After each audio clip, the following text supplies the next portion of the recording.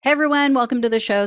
Texas has passed a law that I think we should enact in every state throughout the entire United States.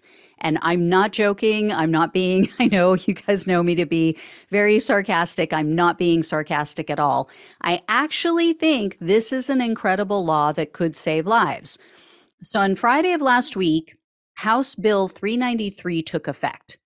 It states that if a drunk driver kills the guardian of a child or children, that drunk driver has to make child support payments until the child or the children are 18 years or older or until they graduate from high school, whichever comes first.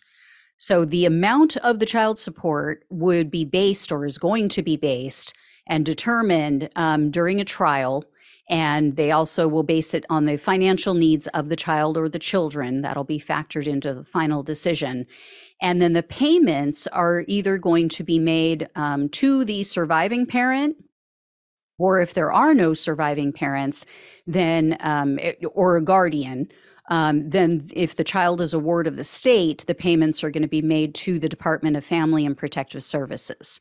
So this could make people think twice or three or four times before they get behind the wheel, after they've been drinking, because the person they killed is obviously a victim, but there are many more victims with a DUI related death. Murder really is what it is.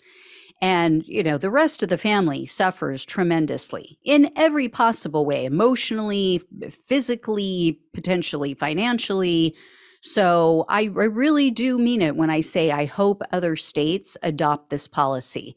It's one of the few things I've seen to come out of Texas that I actually like and agree with. It does not happen very often. So other than some of the people, but policies, no, you can keep them. But this one's a good one.